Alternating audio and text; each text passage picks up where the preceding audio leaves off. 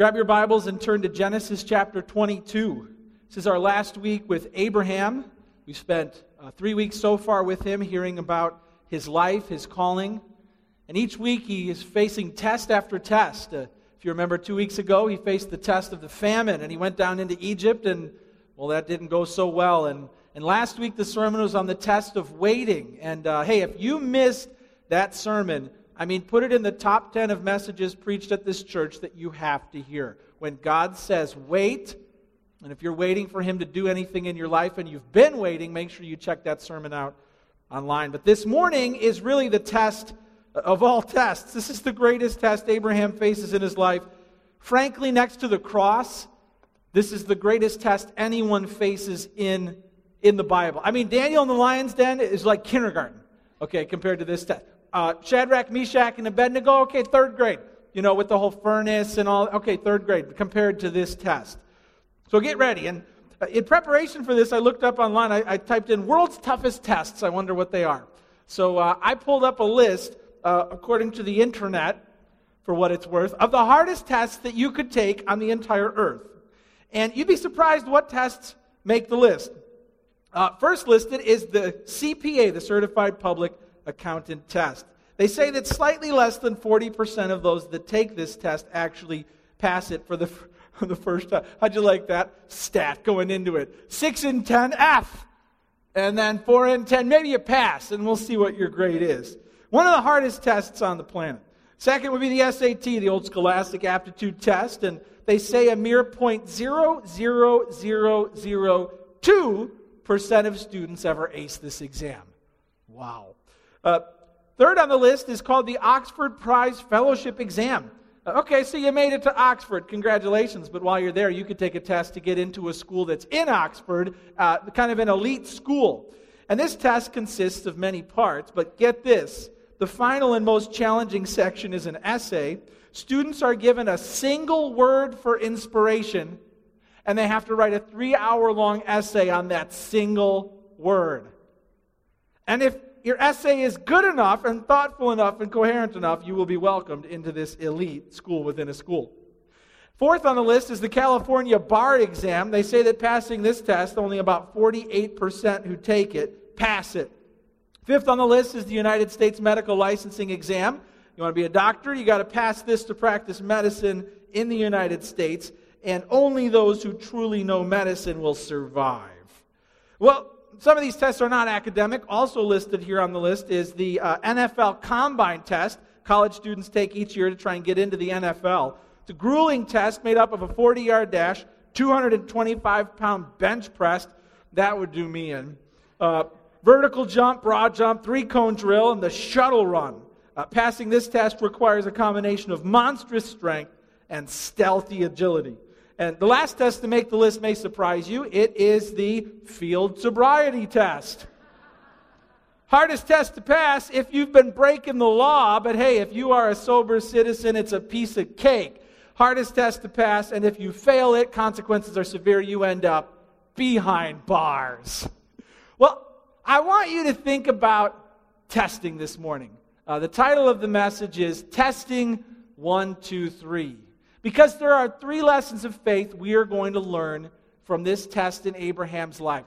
In fact, to help you feel more like you're in a testing setting, why don't you reach down to, some of you have that little desk thing next to your seat, the benefit of being at Chicago Christian. Why don't you just lift that up and fold it over and pretend like you're taking a test this morning. You can identify with Abraham and feel like it's test day. Maybe that can help you out.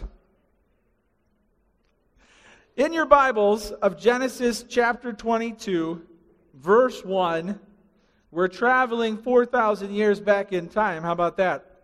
You didn't even feel the building move, did you? 4,000 years back in time, 2000 BC.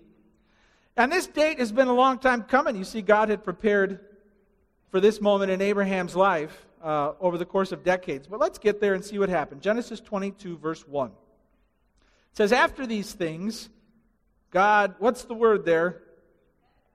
Tested. People on that side of the room nailed it. Let's try that once more. After these things, God, good job, Abraham, and said to him, Abraham. He said, here am I. He said, take your son, your only son, Isaac, whom you love, and go to the land of Moriah, and offer him there as a burnt offering on one of the mountains of which I shall tell you. Okay. Now this is one of those moments in Scripture where you read this, and then you shake your head and you say, what did that just say? After these things, well, what things are we after now? Well, you see, God had appeared to Abraham when he was 75 and said, you're going to have a baby. You're going to be a daddy. And then God made him wait 25 years so that he didn't become the daddy until he was 100 years old. That's old.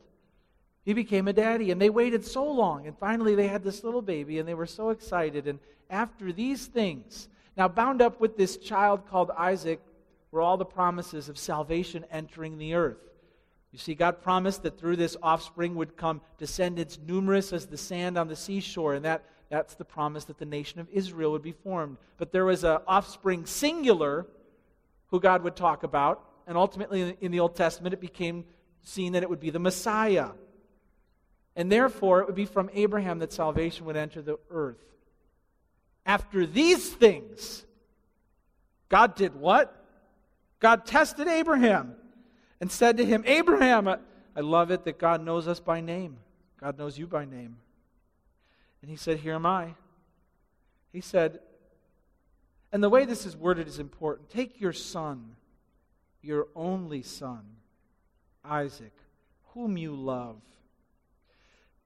The tension of this test can be seen in 3 observations. You can jot this down in your notes. The tension of this test. First, how could Abraham do this? This is his son, his only son. He had another son, Ishmael, but this was his only son with naturally born with his wife. Take your son, your only son, whom you love. And it's almost intentionally worded to draw out the relationship of father to son. How could Abraham do this? And listen, I don't want to shield you from the reality of what God just asked Abraham to do. He said, offer him as a burnt offering. Listen, Abraham had to take his son and put him on a pile of wood. Then he had to slit his throat and set the body on fire. That's what God asked him to do. Wow. How could Abraham do this? But there's more tension that builds. How could God ask this? That's the second tension. How could God ask this? This is clearly against God's moral law. This is clearly an offense to God's character. How could he ask this? Not to mention that the promises and the hope of salvation are bound up in this child. We find ourselves saying, how could God even ask this? And third, how will God keep his promises? Remember, God made a covenant with Abraham, and you remember in the strange, this is the way they did things back then, but they wanted to enter into a legal agreement. Abraham cut these animals in half, laid them out, and then Abraham fell asleep, and God, in the form of this smoking fire pot and torch, passed through the pieces of the animal. Why? To make a covenant with Abraham, which is a promise. And the promise was, I will keep my word about this child I will give you, and all the descendants will come, and the blessing will enter the earth. And why is he walking through these animal parts? It's the ancient way of saying, if I don't keep my promise, what happened to these animals will happen to me. In other words, God said, on my life, I will keep my promises. Now God said, take the child, bound up all my promises, and kill him. So God put Abraham in a dilemma, and God put God in a dilemma. No Isaac, no promises. No promises, no more God. I mean, the whole universe is now jeopardized by this test. And Abraham's head is spinning, and he's trying to make sense of what on earth God is doing. How could he do this? How could God ask this? How will God keep his promises? The tension. Well, let's read what happens. And I'm going to tell the story in its entirety, and then we're going to pull from this story the lessons of faith. In verse 3 it says, "So Abraham rose early in the morning." We're supposed to notice that Abraham obeyed. He saddled his donkey and took 2 of his young men with him and his son Isaac. He cut the wood for the burnt offering and arose and went to the place of which God had told him. Notice Abraham's obedience. It was early in the morning. He made the preparations himself and he got going. What an example of faith. Verse 4. On the 3rd day, Abraham lifted up his eyes and saw the place from afar. Then Abraham said to his young men, "Stay here with the donkey. I and the boy," catch this, "will go over there and worship and come again to you." Hey, that's a statement of faith. We will return to you. I and the boy will go and will return to you.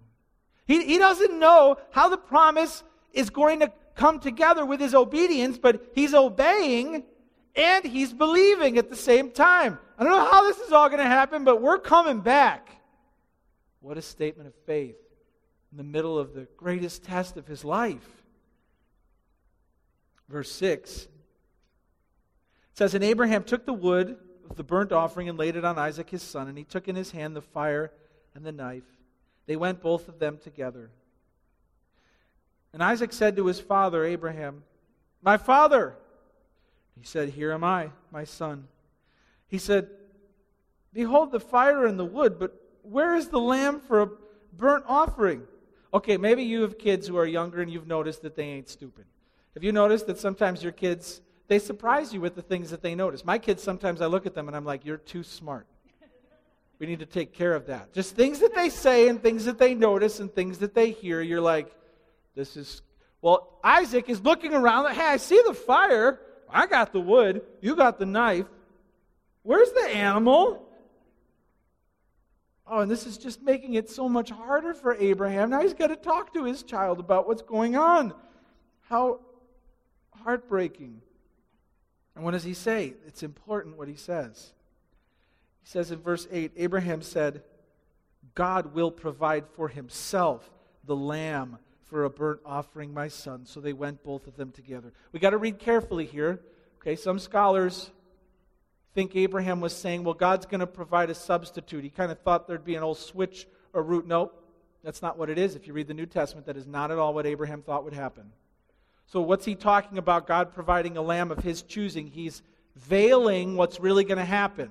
You see, because God has already selected the offering. He's referring to his son indirectly as the lamb that God has chosen. That's prophetic, and he doesn't even know it. To refer to this son, this child of promise, who's about to be offered up as a sacrifice, and he is referred to as a lamb from God, provided, this is all prophetic. His statement of faith, and he doesn't even know it. Reading on. It says in verse 9, when they came to the place of which God had told him, Abraham built the altar there and laid the wood in order and bound Isaac his son and laid him on the altar on top of the wood. And here it is. Then Abraham reached out his hand and took the knife to slaughter his son. What a moment. You have to understand that your hope of salvation is right here hanging in the balance. How on earth will this promised blessing enter in to bless all of the peoples of the earth? Here it is. Abraham reached out his hand and took the knife to slaughter his son. Verse 11. But the angel of the Lord called to him from heaven and said, Abraham! Abraham! He said, Here am I. He said, Do not lay your hand on the boy or do anything to him. For now I know that you fear God, seeing you have not withheld your son, your only son, from me. And Abraham lifted up his eyes and looked, and behold, behind him was a ram and caught in a thicket by his horns. And Abraham went and took the ram and offered it up as a burnt offering instead of his son. So Abraham called the name of that place, The Lord Will Provide. As it is said to this day, on the mount of the Lord it shall be provided. God stopped it. At the very last moment he stopped it, and now we're left thinking, what on earth just happened? Well, there's 3 lessons of faith that we pull from this whole ordeal. And Here's the first one. I'll give it to you, and then we'll unpack it. First is this. Abraham's sacrifice foreshadows God's sacrifice. Jot that down. Abraham's sacrifice foreshadows God's sacrifice. This is what I would like to call a pre-enactment. I just made this word up. You can use it if you want. This is a pre-enactment of how salvation would come to the earth. This is a drama acted out for all the world to read about from that time forward. Have you ever been in a drama or a play? Raise your hand up if you're ever in a play in high school or college or your drama. Raise it up high. Don't be ashamed. Now, you're extroverts. I was in a play once. It was in my senior English class, and I got to be King Lear. I think I had to wear tights, but there's no video, so don't even look for the blackmail footage. It ain't out there. Pastor Mark is he here? Pastor Mark, he got to play in the Pirates of Penzance. He was a pirate, and he got to jump from a platform onto a trampoline and bounce in the air and do a toe touch while holding a sword. Pastor Mark for you, huh? You want him to reenact it here one day? That would be fun. Well, draw from the part you played, and now think of this. When God wanted to act out how his promises would be fulfilled and how salvation would enter the earth, he chose Abraham to play the part of God in the pre-enactment. Casted as God is Abraham. How? Okay, jot this down. What do we see? We see a father giving up his only son who he loves. Does that sound familiar? How could God ask this of a father? How could he even put a father into this horrifying scenario? Well, he wanted you to get the image of a father offering his only son whom he loves, because that's what he's going to do. You see that? It's not that God approved of this sacrifice. In fact, blatantly in Jeremiah 32:35, God calls child sacrifice a detestable thing. The only thing that redeems this request is that Abraham's doing something that God himself was going to do. It's a horrifying reality. And if you think about it even closer, what are we supposed to think about this sacrifice? We're supposed to see it as this bloody, awful, that ends in death sacrifice. Do you know God had to get the New Testament world ready for what was going to happen to Christ? What happened every time Jesus would say, I'm going to die on the cross. Son of man, he's going to die on the cross. What would his disciples say? Never! This will never happen to you. They didn't get that it was going to be a bloody, horrifying, awful sacrifice. They didn't get that. They should have. And what happened every time Jesus said, yeah, I'm the Son of God. He's my Father. They were like, stop it. You cannot talk about God as your Father as if you are his Son. You're making yourself equal to God. And yet, 2,000 years before Christ, God was supposed to get us thinking about Father offering his Son, very bloody and horrifying sacrifice ending in death. It's going to be awful. They didn't get the cues. A father giving up his only son. Jot this down. What else do we see? God's Son would die in the same region. Die in the same region. Hey, you want God to show off for you? You want him to prove that he has the future in the palm of his hand? How about this? How about he said, go to the land that I will tell you. And the name of the land was Moriah, the region. And the only other time this name comes up in the Bible is 2 Chronicles 3:1. And it says that Solomon built his temple on Mount Moriah. So there is a clear biblical connection made between the region where Abraham was, it's called the region, and the mountain where the temple is built.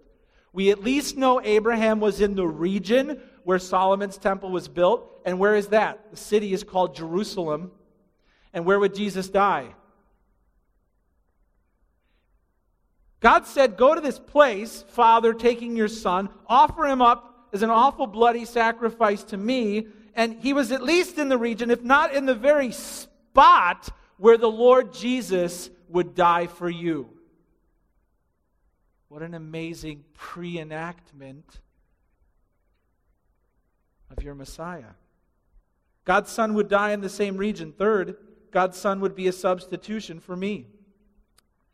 A substitution for me. You see, Isaac learned firsthand what it meant to have something die in his place. Isaac is freaking out here, like, supposed to be a father-son retreat, and why is my father holding up a knife?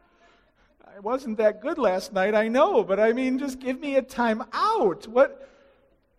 Isaac is trying, what on earth is going on here? This poor child is traumatic. I mean, DCFS, if you try and put on a play today, with the Abraham story, watch out. Okay? Shut us down. Because this is like, whew. But what did Isaac learn from this? Isaac learned what it meant to be sentenced to death by God, and then to have something sit in your place and be killed for you. Well, that's a lesson for every human on the planet, because the wages of sin is what? Is what? Not a timeout, not a spanking, not a little talking to when you get to heaven. Death. And Isaac was under the very judgment of God, and then what happened? Stop. And what happened? God provided a ram in Isaac's place. Therefore, God stopped Abraham short of going all the way that God would go. And God showed Isaac what it meant to have something else die for you. Well, that's supposed to show you your Savior. Why did Jesus die on the cross? Why did he get the nails pierced through him? Why? He led the perfect life. What's he doing dying? Well, he's dying in your place. Well, he's dying for your sin. God's willing to put your sin on him instead of you. It's substitution. We see it 2,000 years before Christ would come. You see how Abraham's sacrifice foreshadows God's sacrifice. And we're supposed to react strongly. What's going on? This is unheard of. Why is God doing this? And he's like, yeah, this is what I'm going to do for you. And this is what you're going to do to my son. And so the very promises Abraham was trying to figure out how God was going to keep, he was acting out how God would end up keeping them. What a test of faith. Well, that's the first thing we learned from Abraham about faith. Abraham's sacrifice foreshadows God's sacrifice. Here's the second thing. Abraham's faith foreshadows saving faith. Jot that down. Abraham's faith foreshadows saving faith. Ask yourself this. Do you have saving faith by God's definition as found in the Scripture that you will go to heaven? Do you have it? Do you have saving faith? Well, one way you can look at it is hold up Abraham's faith and then hold up yours and see if they match. He's now a role model. Do you have saving faith? Well, how was Abraham's faith saving faith? Well, jot this question down. Do I have faith in God's promise? Do I have faith in God's promise? Abraham reasoned that God would keep his promise. He didn't know how, but when he said, we will come back to you, he was by faith saying God's going to keep his promise. And what you have to have faith in is not just the goodness of humanity or just that God exists, or that, what do you have to have faith in? Faith in what you heard from the very word of God. And Abraham has faith in the promise of God. Even when hope seems to be dying at his own hand, he still believes that God will keep his promise. How important is that? Here's the second one. Do I have faith in the resurrection of the dead? This is fascinating. Do I have faith in the resurrection of the dead? How could Abraham do it? How could he honestly have done it? What goes through his mind as he raises the knife up? What goes through his mind? Well, in the New Testament, inspired by the Holy Spirit that knows the hearts of all, we learn that. Check out Hebrews 11, 17 to 19. We'll put it on the screen. It says this, by faith Abraham, when he was tested, offered up Isaac, and he who had received the promises was in the act of offering up his only son, of whom it was said, through Isaac shall your offspring be named. He considered that God was able even to raise him from the dead, from which, figuratively speaking, he did receive him back. This is fascinating. This is God showing what he saw in the heart of Abraham. The math Abraham was doing in his head was this. God's got to keep his promise. No Isaac, no promise. So I'm going to do what he said, and the only way for God to make this right is for God to bring him back up from the dead. The content of Abraham's faith, what specifically he was driven to believe through this test, was that God would raise the child of promise from the dead. And you got it easy, right? You're like, well, we all believe that. Yeah, but it had never happened before. In Abraham's Sunday school class, you see, they didn't have the story of Elijah raising up the dead, or Elisha raising up the dead, or Jesus raising up the dead, or Jesus coming back from the dead. It never happened. He had the faith to believe it first, as he just looked at what God was demanding, and he said, the only way this thing's going to end the way God said it would end is if my kid comes back from the dead. I believe it's going to happen. Here I go. Wow. Well, you see, saving faith requires that you believe the death and the burial and the resurrection of the ultimate child of promise, which is the Lord Jesus Christ. And just as Abraham believed God was going to bring him back from the dead, and the author of Hebrews says it was so close, it's as if he did get him back from the dead. He was already dead. The knife was on its way down. It's like God gave him back his child from the dead. So you have to believe that God raised up his only Son, whom he loves, from the dead to be saved. It's the only way. Hey, do I have faith in God's promise? Do I have faith in the resurrection of the dead? And third, do I believe salvation came through Abraham's offspring? This is big. Our world has a problem believing that the gospel is an exclusive claim and that Jesus is the only way God will save anyone throughout all human history. Would you agree our world has a problem believing that today? Like if you stood up at your job or in your classroom and said, Jesus is the only way anyone's ever getting to heaven, would they do this? Bravo, bravo. Would they? No! You'd get a textbook thrown at you, right? Do I believe salvation came through Abraham's offspring? Well, you see, Jesus wasn't like God's plan B. He didn't think, oh boy, I tried all these other ways in the Old Testament and they didn't work. They didn't click. They didn't catch. So I'm going to try this new way. I'm going to send my son. No. Check this out. Reading on in 22, verse 15. And the angel of the Lord called to Abraham a second time from heaven. This is the voice of God here. By myself I have sworn, declares the Lord. Hey, God already made a covenant, and now he's taking an oath by himself. As surely as my existence is, that's as sure as what I'm about to say. By myself I have sworn, declares the Lord. Because you have done this, and have not withheld your son, your only son, I will surely bless you, and I will surely multiply your offspring as the stars of the heaven and as the sand that is on the seashore. It's the promise of Israel coming into the earth. And your offspring, now he's kind of talking about a singular. And your offspring shall possess the gate of his enemies, and in your offspring shall all the nations of the earth be blessed, because you have obeyed my voice. A global promise for the blessing of salvation has just been announced. And God swore on himself that he would do it. In other words, God's saying this isn't just a localized provision. This is the way I'm going to save anyone of any nation. It's through the offspring, the Messiah, who will come through your descendants, Israel. You see, the Bible's very clear. Jesus said, I am the way, and I am the truth, and I am the life. And who gets to heaven but through me? No one. No one.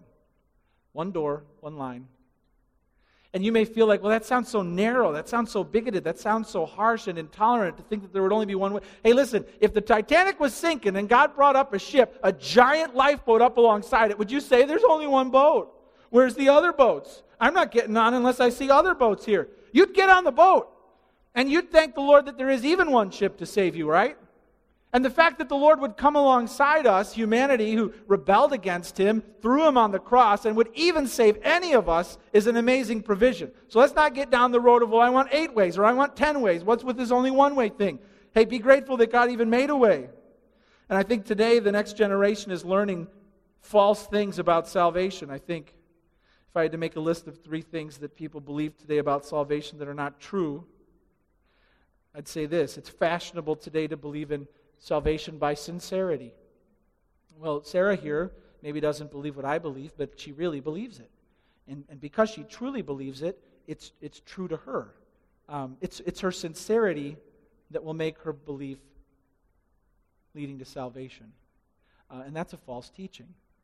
Okay, because it doesn't matter just how much you believe something. If it's wrong, it's wrong. And God showed 2000 BC he was going to make one way that a blessing would go to all nations. And if you sincerely believe something other than what God has declared, you're sincerely wrong. And it's our responsibility to bring the truth to these people. Next, I would say salvation by a show of hands. Well, look at all of these people who believe this other thing. How could all of these people be wrong? Hold your hand up if you believe this other thing. You see, take a count. The show of hands shows that there's so many people believing it. How could it be wrong? But God's not going to do a count of hands on the way into hell. Okay, how many of you believe this other thing other than what I said? Okay, because there's so many of you, I'll let you in. That's foolish. It doesn't matter how many people believe it. If it's out of line with God's revealed word, it's false. I think, third, people believe in salvation by a smushing of all religions together. Well, I can't pick one, so I'm just going to take them all and smush them together. A little from this, and a little from that, and a little from this, and they all basically teach the same thing anyway, right? So just whoosh. This is like the salvation sandwich. If I just take a layer from each religion and put it all together, then there's got to be something in there that's going to give me eternal life. But you see, God made it clear long before Christ walked the earth that He's going to send in the way, the truth, the life. Not 10 ways, one way. And it would be through this offspring that the blessing of salvation would be unleashed to all the nations of the earth. It's the only way. And there has to be a crisis moment in your heart where you say, amen, believe that Christ is the only way, and then see everyone else in your life as someone who needs the precious truth that God has been revealing for thousands of years. Do I believe salvation came through Abraham's offspring? Do I have faith in the resurrection of the dead? Do I have faith in God's promise? Well, if you do, there should be evidence, which leads us to our third point. First, Abraham's sacrifice foreshadowed God's sacrifice, and you should have gotten that already. Like, wow, God made such an amazing sacrifice. And then you should have come to saving faith, and Abraham's faith foreshadows saving faith. And then if you have that, then there should be evidence. So jot this down, number 3. Abraham's sacrifice foreshadows actions that verify true faith. Now what Abraham's doing is supposed to resemble what I do after I'm a true believer. And the sacrifice I show to Christ is supposed to prove that I am indeed a sold-out follower of Christ. Okay, well, what does that mean? Well, here's the first point. You can jot this down. Will you pass when God tests your faith? Will you pass when God tests your faith? One way God shows that you truly indeed have saving faith is He tests you. It's not that He's learning anything. He's showing forth what's dormant in your heart. I read a funny story a few weeks ago about a student who had a test he really needed to pass. High school student. So he decided to cheat. High school students say that's not a good idea. Where are you at, high school students? Say, not good. But listen to the title of this article. It says this: student with 35-foot-long cheat sheet expelled from an exam. You want to see a picture of it? Here's the cheat sheet this kid was using. It had 25,000 answers written on it. He wrapped it around his body, and examiners observed that before the test, this guy was fidgeting suspiciously with his clothing. You think? This is so uncomfortable. I got to get this test done. An education authority spokesman said if he had put half as much effort into studying as he did into cheating, he would have sailed through the exam with no problem. Hey, when God tests your faith, and He will, you got to be ready to pass. 1 Chronicles 32:31 is so picturesque of what God does when He tests you. It's up on the screen. It says this. This is talking about King Hezekiah. And so in the matter of the envoys of the princes of Babylon who had been sent to him to inquire about the sign that had been done in the land, listen, God left him to himself in order to test him and to know all that was in his heart. Hezekiah had just had a miracle done. He was healed, and God added 15 years to his life. Not bad, huh? And then God did this. Left him to himself to test him and to see what was in his heart. The test was of pride and greed, and these envoys from Babylon said, hey, how popular and amazing are you? And Hezekiah took them all around and showed off all the bling God had given him and just boasted in pride, and he failed the test. And God said, those people you just showed around the kingdom, they're the ones who are going to destroy this land. Way to go. You failed the test. God will do that to you, where you will sense seasons of intense spiritual opposition, more relational conflict, sins that lie dormant and you had under control for so long suddenly spring to new life and have new strength. Or what's going on here? What is it? God is momentarily leaving you to yourself to test you, to see what's in your heart. Now, of course, Jesus said, never will I leave you and never will I forsake you, right? It's not that he's gone. He's relationally putting you into a position where you need to call out to him and lean on him and cry out to him like you've never done before. It's called a test. Hey, will you pass when God tests your faith? How will it happen? Well, God may put you in a situation where you don't have enough information, but still you have to act in line with his word. Maybe you don't have enough strength, but still you have to get up another day and simply be faithful. You don't have enough courage, but you have to overcome your fears and simply do it. You don't have enough finances, but you still have to honor him and you have to not cut corners. You don't have enough patience, but you can't blow your top. You don't have enough time, but you still have to get it done. Maybe God puts you across the table from a person who you can't stand and you can't change and you can't get away from, and it's a test, and this is how he does it. It's then that you have to trust him, because only he can repair your marriage. You have to trust him because only he can protect your children. You have to trust him because only he can heal you. You have to trust him because only he can settle you in and establish you, and only he can do it, and that's what a test is. Well, why? What's the point? Well, C.S. Lewis said an amazing thing about the time of testing. He said, God is forcing him on or up to a higher level, putting him or you in situations where you will have to be much braver or more patient or more loving than you ever dreamed of becoming. It seems to us all unnecessary, but that's because we have not yet had the slightest notion of the tremendous thing God intends to make of us. This is the process of God making you into a follower of faith. And don't resent the time of testing. Abraham's sacrifice foreshadows actions that will verify true faith. Hey, will you pass when God tests you? And here's the next and final point. Are you willing to give up even your most treasured possession? Are you willing to give up even your most treasured possession? Abraham held nothing back. Anything God asked, he would put it on the altar. But you see, Abraham's faith grew over time. And in your life and in my life, you see there's these two piles. And over here is the pile that's marked God's. And it's everything that we've given over to him and trusted him with and all the amazing stuff he's done. But then over here there's a pile marked mine. Mine. And all your life, God is going to expect you to be picking up one thing after another in the mine pile and bringing it over to the altar and place, just like Isaac, and placing it, giving it up. Because God wants it all under his control and provision. He wants it all. Jesus will ultimately settle for nothing less than everything. And I'm not saying over time, God is little by little attaining ownership over parts of your life. Hey, at salvation, he owns you. You are not your own. You were bought at a price. You're taking what is his already, and by faith moving it into his hands, stepping away and watching him do the miraculous. That's what's going on. And ask yourself, what is it that's in the mine pile that you haven't quite surrendered to the Lord yet? God will ask for what you least feel like giving up in a way that you least expect him to request when you never thought he would ask, so that he can bless you in ways you never imagined. Hey, are you holding on to something for dear life? Is there an attachment that you're afraid to surrender to him? Is it ripping you away from the Lord?